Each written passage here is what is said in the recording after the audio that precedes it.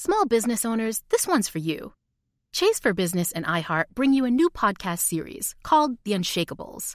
This one-of-a-kind series will shine the spotlight on small business owners like you, who faced a do-or-die moment that ultimately made their business what it is today. Learn more at chase.com/business/podcast. Chase, make more of what's yours. Chase mobile app is available for select mobile devices. Message and data rates may apply. J.P. Morgan Chase Bank, N.A. member FDIC. Copyright 2024, J.P. Morgan Chase & Co. The most innovative companies are going further with T-Mobile for Business. The PGA of America is helping lower scores and elevate fan experiences with AI coaching tools and 5G-connected cameras. AAA is getting more drivers back on the road fast with location telematics. And the Las Vegas Grand Prix is powering race day operations with 5G connectivity, giving fans an experience at the speed they deserve. This is accelerating innovation with T-Mobile for Business. Take your business further at T-Mobile.com/now. At Radiolab, we love nothing more than nerding out about science, neuroscience, chemistry. But we do also like to get into other kinds of stories. Stories about policing or politics, country music, hockey, sex, of bugs.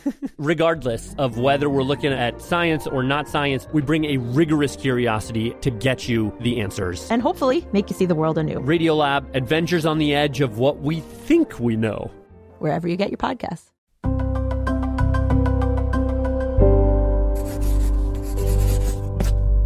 Pushkin. Hello, everyone. Malcolm Gladwell here, popping into this feed to tell you about a new project from Pushkin Industries. It's called Miracle and Wonder, Conversations with Paul Simon. Simon and Garfunkel's songs were the first music I can remember hearing as a child. And this past year, I had the privilege, over the course of 30 hours of interviews in various locations, to sit down with Paul Simon and my co-author, Bruce Headlam. We talked about the sources of Paul's creativity and his ongoing quest for musical experimentation and collaboration. Graceland is a prime example of that quest. You're about to hear a chapter from the book entitled Getting to Graceland, in which he discusses his controversial journey to South Africa to work with musical legends such as Hugh Masekela and Ladysmith Black Mambazo. South Africa in the 1980s was like the United States in the Jim Crow era of the 1950s. Black people could not live where they wanted, vote, or hold any positions of responsibility. And in the midst of that, Paul Simon went to South Africa to create Graceland, a monumental moment for many listeners and one of the first examples we have of world music.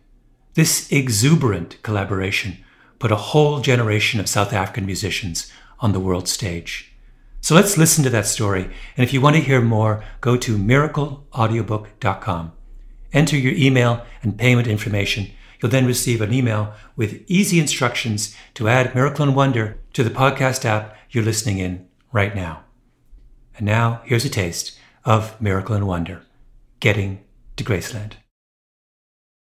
I got this call as I was working as a mechanic. My boss says, Paul Simon is looking for you in town. This is the South African bassist Bhekidi Khumalo, whose bass lines entranced Graceland listeners, and who remains a part of Simon's live band. And I'm like, who's Paul Simon? And I was so scared because, once I hear the English name, it's something that has to do with jail. Maybe somebody said I did something I didn't know. And then I was dropping things, I was shaking. It says, relax, man, relax. Paul Simon is a musician. And then he starts singing the songs, Sounds of Silence. Oh, you don't know Sounds of Silence? He sings other songs, Me and Julio. I didn't get it until the mother and child reunion. And I'm like, Paul Simon from Jamaica. And then he says, yes, from Jamaica, maybe Jamaica Queens in New York. I was like, oh, holy moly. He says, they're looking for you in the studio to record. Chapter 8, Getting to Graceland.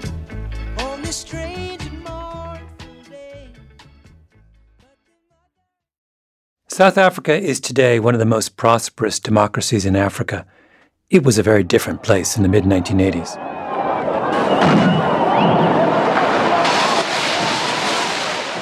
For generations, the country had been ruled by its white minority under a policy known as apartheid. The policy of apartheid, literally separateness, has been elevated by the government of South Africa from a mere theory of racial superiority to the law of the land. Black people couldn't vote, couldn't move where they wanted, couldn't hold any positions of responsibility. In the township, it was like being in prison. Every township is fenced, and every corner of the township, there's a police station. You know, I mean, it was brutal. People, they feel like there's no hope. There's no hope. This is the life you're going to live until you die. The political party that represented most black South Africans, the African National Congress, was illegal. We need Nelson Mandela. That is our leader. Release our leader. Nelson Mandela, the Martin Luther King of South Africa and the first president of the modern South African state, locked away behind bars for 27 years. South Africa in the 1980s was like the American Jim Crow South in the 1950s, only without the elaborate pretense that they were actually a free and functioning democracy. It was a pariah state. The South African embassy in Washington now hears daily chants protesting its policy of racial segregation. The circle of black professional musicians in South Africa was small, virtually unknown outside of their own country. Bigidi was living in a township outside Johannesburg, in a 4-bedroom house with 17 other people. After dinner time, people sleep on top of the table, under the table. Every part of the room was crowded. And then, of course, we didn't have electricity on top of it. So somebody's going to wake up at 5 o'clock and make the fire, on the stove cooking. And carbon monoxide and everything. I mean, just insane. He had a band, got work where he could. They played their versions of American funk, Kool and the Gang, Commodores, George Benson. That was the music he grew up with, that was played on the radio. That and township music. Township music, it's a mixture of everything, like Western music, and then using their African voices.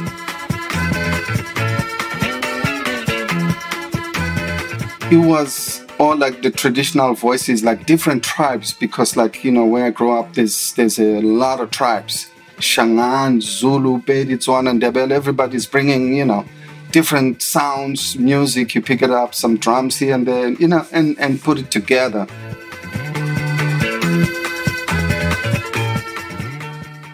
Nothing was easy. You just gotta find ways. I remember one time as a band, the whole band, 5-piece, we had no money. We just got a gig.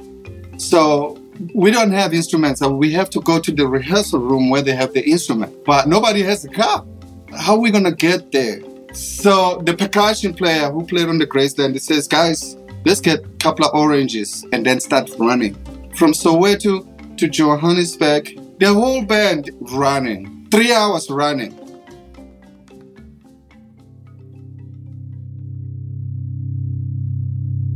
In 1980, the United Nations had imposed a boycott on all cultural, athletic, and academic exchanges with South Africa, meaning that if you were a musician, you weren't supposed to perform in South Africa. If you were a professor, you weren't supposed to go to a conference there. If you were a rugby team, you weren't supposed to play a game with a South African rugby team. South Africa was cut off from the rest of the world.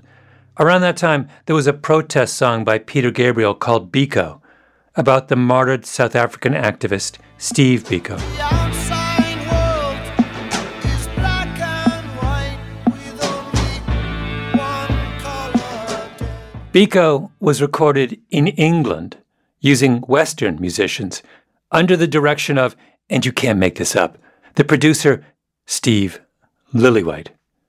South Africa was, for the rest of the musical world, a distant abstraction. Until, in February of 1986, Paul Simon flew to South Africa because he'd heard a mixtape of South African music and really loved it. Had you been to South Africa before? No. Had you been to Africa before? I'd been to Egypt. Yeah. Not sub-Saharan Africa, no. What were your impressions? You land in Johannesburg. I was definitely aware of where I was going and what was going on. is Radio Freedom, the voice of the African National Congress, to spearhead the people's struggle for the seizure of power from the oppressors. And you could feel the racial tension in a way that I'd never felt before. The central truth is that this is apartheid, and this isn't changing. He asked a South African producer, Hilton Rosenthal, to help him find some of the musicians he had heard on that mixtape he'd been listening to back in New York. The Boyoyo Boys, an accordion player named Foerie Motlo Helwa, the guitarist Ray Piri, the drummer Isaac Machali. Later he would add Joseph Shabalala, the leader of the ensemble Ladysmith Black Mambazo, among others, and Begidi Kumalo. It was not easy. I took chances to do this. Taking the job was a risk for everyone. As he brought the group together, Hilton Rosenthal called Kaloy Labona, a well-established South African musician and producer. This guy was like Quincy Jones of South Africa. He knew every musician. A good musician has to go by him. He sat us down and says, guys, politicians, they're not going to like this. But, you need to take chances. This is your life. Take it. The studio was filled with people. Some of the musicians had brought their wives and children. When Begidi arrived, he says Paul was on the floor playing with the kids. His first thought was, is this a daycare center? So when you first had the sessions with Paul, what did you think of him when you finally met him? What was it like? I was terrified because I had no idea what he was looking for.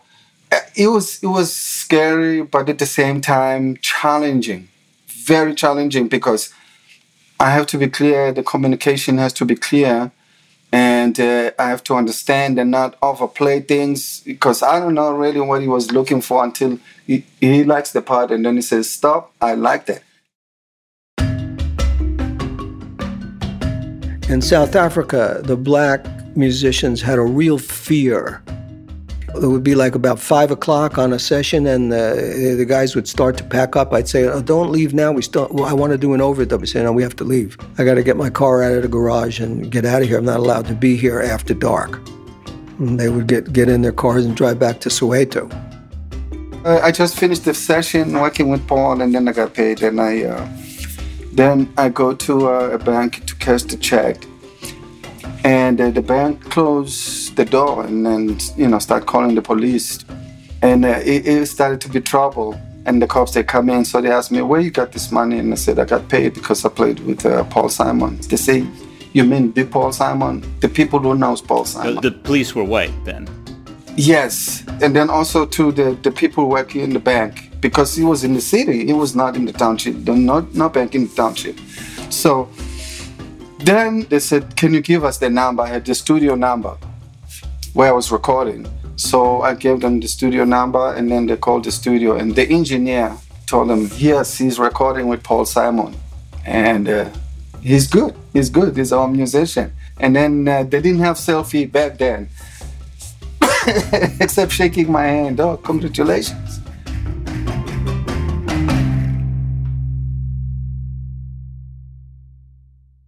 The recording of Graceland was a departure for Simon because he didn't come to the studio with lyrics already written, or melodies. This time, all he had was a feeling, which made it hard. Plus, he was working with a language barrier, with musicians he didn't know.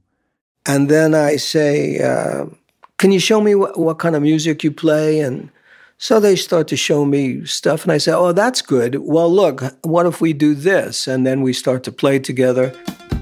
And it's good. My thing was to say, start with the drummer. What is the drummer doing? What is the guitar player doing? All right, now I got my space and I got some things I can borrow from Ray. That's it. Hey, that's it. I don't even have to think too much. I just take a nice line and then do my thing.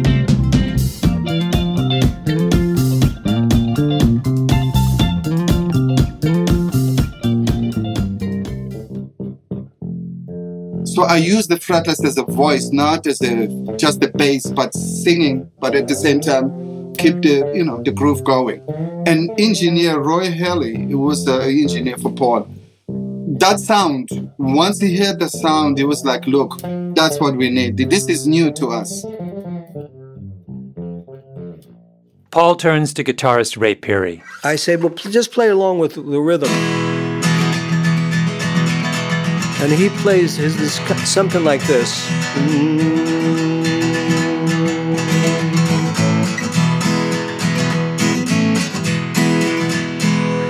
Which sounds kind of like rockabilly, but a little bit different.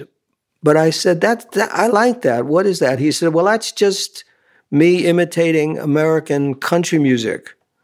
The way I hear it, I say, oh, that's great, because it's good. Then I say, well, now I realize he can do anything. So let's overdub. Do da da da da da da da. Dee da da da da da da da da da. So wait, before you go any further, this is fascinating. Hold on. So he's doing the thing, and you say, "What is that?" He says, "It's me imitating American country music." Can you break it down?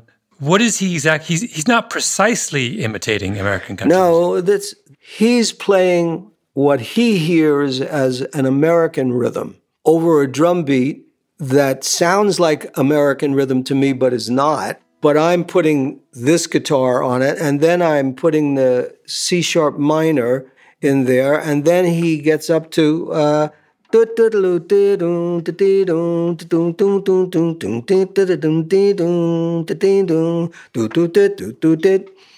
and that's South African in its groove, and they fit together. And I think this is exactly what I thought could happen.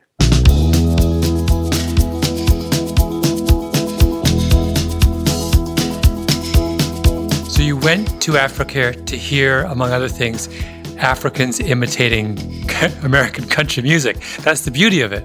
Well, I didn't go there with that thought. Yeah. No. You went there and found. But I went there with the idea that the two musical cultures could intermingle in a way that would be interesting.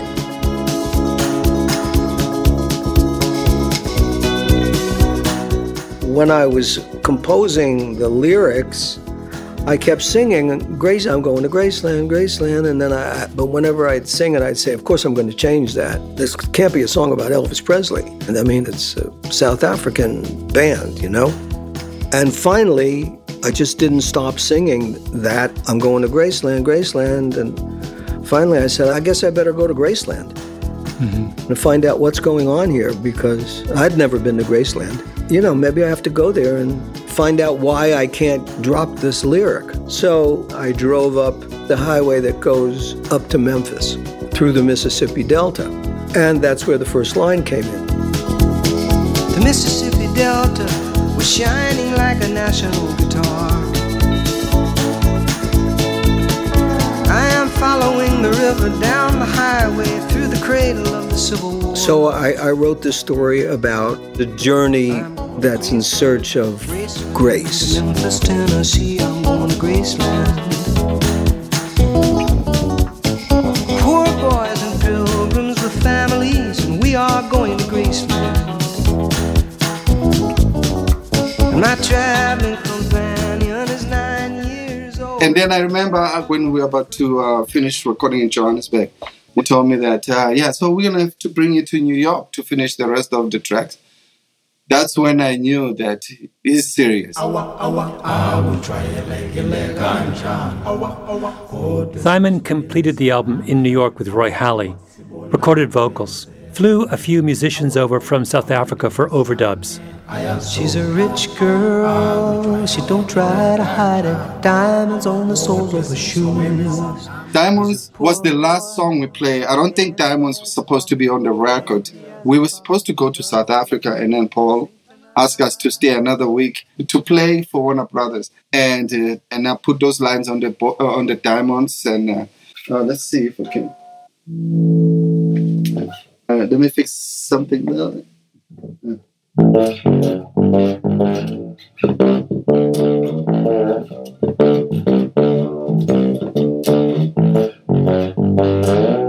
Oh, that's going to power. So we're going diamonds, right?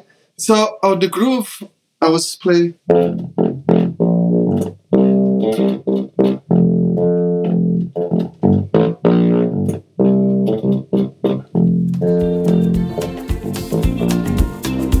She was physically forgotten, but then she slipped into my pocket with my car keys. She said, "You've taken me for granted because I please you, wearing these diamonds."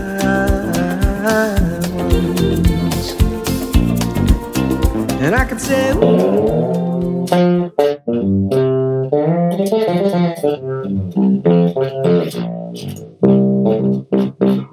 and then when it goes to the chord, I said to.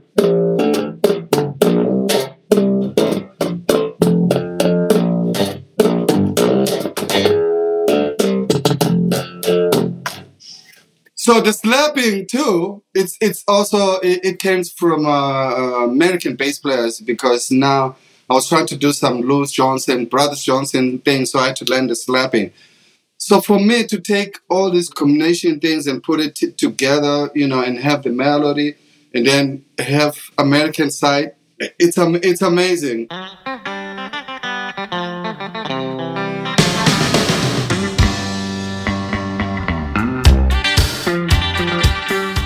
Graceland was released in 1986. Anyone who was at all musically conscious back then remembers exactly when it came out. It was on the radio everywhere. It won the Grammy for Best Album. Everyone I knew had a favorite line from the record. It was an event. But what was it exactly? No one knew. This was before world music and cross-cultural collaborations had become commonplace, and Graceland had a sound that none of us had ever heard before. Paul Simon's distinctive, exacting lyrics over jubilant African rhythms.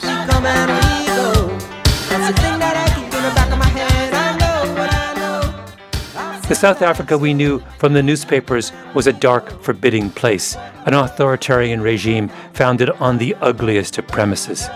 The black people of South Africa were hidden, stashed away in the townships, a distant abstraction. But now, here was their music, in full voice.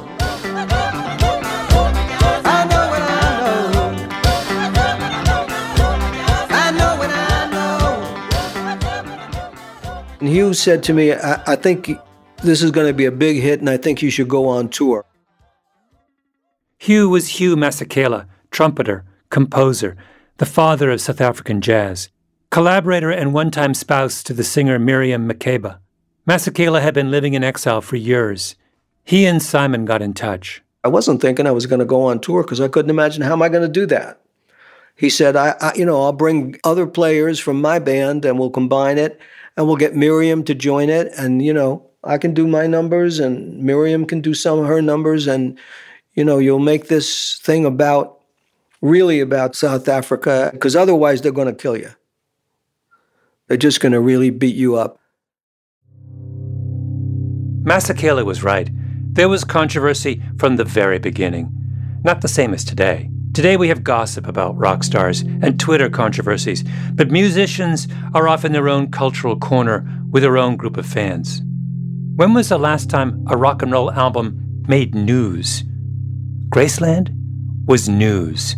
Like a hurricane is news. Paul Simon has run into political problems in South Africa. The African National Congress protested Simon's recording in South Africa, a violation, they said, of the UN's cultural boycott. And as the tour traveled around the world, the storm followed them. When the Graceland Band played in London, the English musicians Paul Weller and Billy Bragg wrote a letter denouncing him. And the controversy simmered for years, even after the cultural boycott was lifted in December 1991, and Simon returned to South Africa the next month to play a series of concerts. The American singer Paul Simon begins his concert tour of South Africa tomorrow, despite the threat of violence from some black opposition groups. They say international musicians should continue to boycott the country until majority rule is established. Critics protest that the American singer has arrived in South Africa at the wrong time. They say that until all remnants of apartheid are demolished, South Africa should remain isolated. The focus wasn't just on Simon. It was on his band. Were any of them concerned that there would be repercussions at home for them playing? Absolutely. It was scary for all of us to go back to South Africa because, you know, everybody knew I played on the Graceland. Now I'm back home, so I look different. I have a car and I have this. They can come at night and pick me up and never seen again. A hand grenade was thrown at a building housing sound equipment to be used during the concerts. I realized, oh yeah, I've wandered into a firefight and I'm right in the middle. More violence was threatened unless Simon called off the tour. In our conversations, Simon still seemed mystified by the whole controversy. Who was it who invited him back to perform in South Africa, after all? Nelson Mandela. And why would Mandela do that? Because Graceland was a celebration. It was music not about politics and division, but about joy.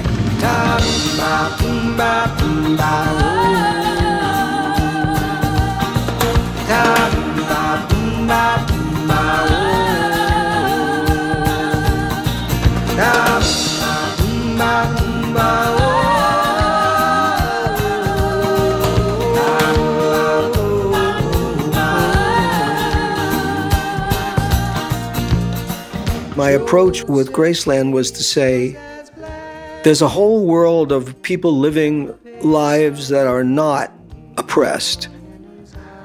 A large part of their world is oppressed, but not every second of every day. There are still births and deaths, and there are still people falling in love. African skies. How did you feel about that criticism? I felt terrible about it. You know, I felt defensive and terrible about it. It wasn't like I said, I have an idea to get me back on the top of the charts. I'll go to South Africa and record with various South African musicians. I didn't think that at all. You know, I was just following my ear, you know, and I didn't anticipate that there would be this much of a political fuss about it, not at all. I was just following my ear, meaning I was being a musician. The Gift of Queen says the whole world is yours to explore, that you weren't confined by a narrow cultural identity. Simon's exacting memory for sounds and themes meant that he could see patterns where others see only difference.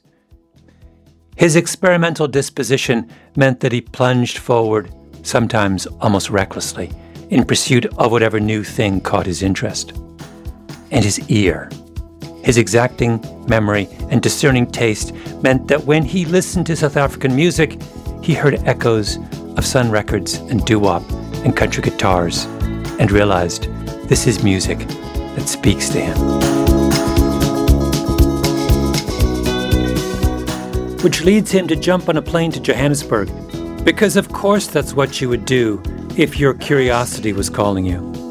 And of course some people saw that as cultural appropriation, but only because those people were looking at the world through a different lens. They didn't listen to South African music and think of Graceland. Ooh, in Graceland, in Graceland, I'm going to Graceland. For reasons I cannot explain, there's some part of me wants to see Graceland. And I may be obliged to defend every love, every ending, or maybe there's no obligations now. Maybe I have a reason to believe we all will be received in Graceland. What Simon was doing in South Africa was no different in his mind from any number of trips he had taken in the past, like driving to Muscle Shoals, Alabama, with a gospel singer to record a reggae tune with a New Orleans brass band. I learned early on that you can't ask musicians to write in somebody else's handwriting. I learned that lesson a long, long time ago when I had tried to do a ska song and I couldn't get it the way I wanted. And I realized then that if I really wanted to get that groove and get it right, I had to go to Jamaica, which is why I went to Jamaica to record Mother and Child Reunion instead of doing it with LA or New York studio musicians imitating the music. So I knew that I had to go to South Africa to get it right.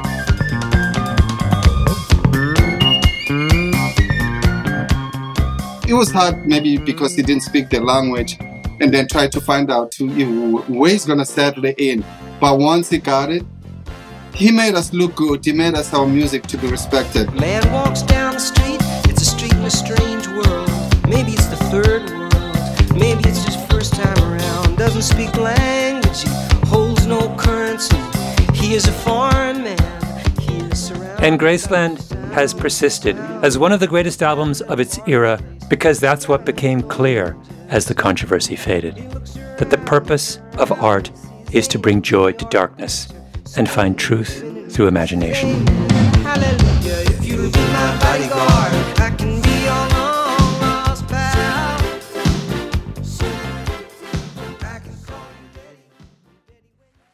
In 1986, Paul Simon performed on Saturday Night Live with Ladysmith Black Mambazo and a handful of the musicians who had played on the album.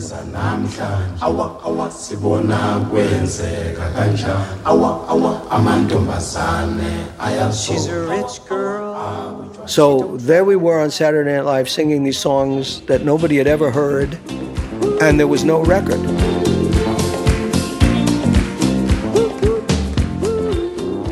What did you play?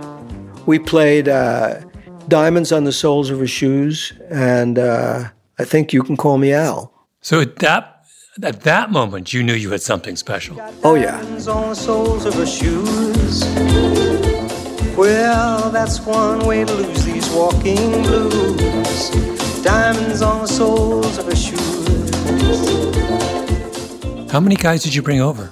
I brought over all of Ladysmith Black Mambazo, and I brought over Isaac Micali on drums, Bagiti Kumalo on bass, and Ray Peary on guitar. And they came out in the airport. I had two or three limos to meet them with white drivers. Did you stipulate that it had to be white drivers? Yeah. You did? Yeah. Yo, when we came to JFK, it was crazy. So we come in, and then there's a guy, a road manager, says, guys, I got the car for you. So we kind of exhausted. The time changes. Everything was confusing, man. So, they call us to get in the limo, but it's like, why? Because we're expecting the bus or like a taxi. But this long car, oh, we got so excited. And then the white guy comes in, and I was like, oh my God, this America is crazy, man. I mean, these guys left apartheid South Africa and driven into Manhattan, which they'd never seen before. But also the things that they said were so incredible. Like one of the guys in Mambazo said, where do we go to get a permit to go into Central Park? And I said, no, you don't need a permit, man. You can just walk anywhere you want. It's heartbreaking.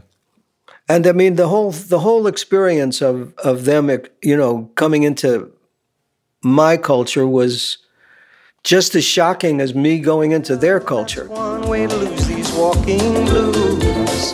Diamonds on the soles of her shoes. When you understand about people's music, you understand something about who they are. Paul is a musician, first of all. He can go anywhere and record music with any culture because he loves the music. He came to South Africa because he loved the music. Paul just gave a platform pretty much for us to tell the story using the music so that people can listen to say, this music is beautiful.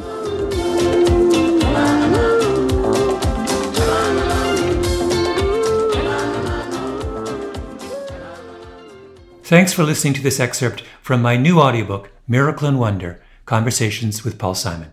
You can buy it now at miracleaudiobook.com. The tradition of breaking tradition continues with the return of the unconventional awards from T-Mobile for Business at Mobile World Congress. This is an event that celebrates innovators whose bold actions took their industries to new places. If that sounds like you and you're a T-Mobile for Business customer, enter today. If you win, you'll be publicly honored amongst some of the most influential leaders in industry. And me, I'll be there too. Enter now at T-Mobile.com/unconventional awards. See you there. Hi, Last Archive listeners. I want to tell you about another podcast to add to your queue, The Jordan Harbinger Show. Jordan's podcast is aimed at making you a better informed critical thinker so you can come to your own conclusions about what's happening in the world. He dives into the minds of fascinating people, from authors and activists to mobsters, spies, and hostage negotiators. You might enjoy Jordan's interview with Yuval Noah Harari, the author of Sapiens, A Brief History of Humankind, or his recent deep dive into modern flat Earth theory and why some still believe the Earth is flat despite thousands of years of evidence to the contrary. Whether Jordan is conducting an interview or giving advice to a listener, you'll find something useful you can apply to your own life in every episode of The Jordan Harbinger Show, whether it's asking for advice the right way or discovering a slight mindset tweak that changes how you see the world. Search for The Jordan Harbinger Show. That's HARBINGER on Apple Podcasts, Spotify, iHeartRadio, or wherever you listen to podcasts.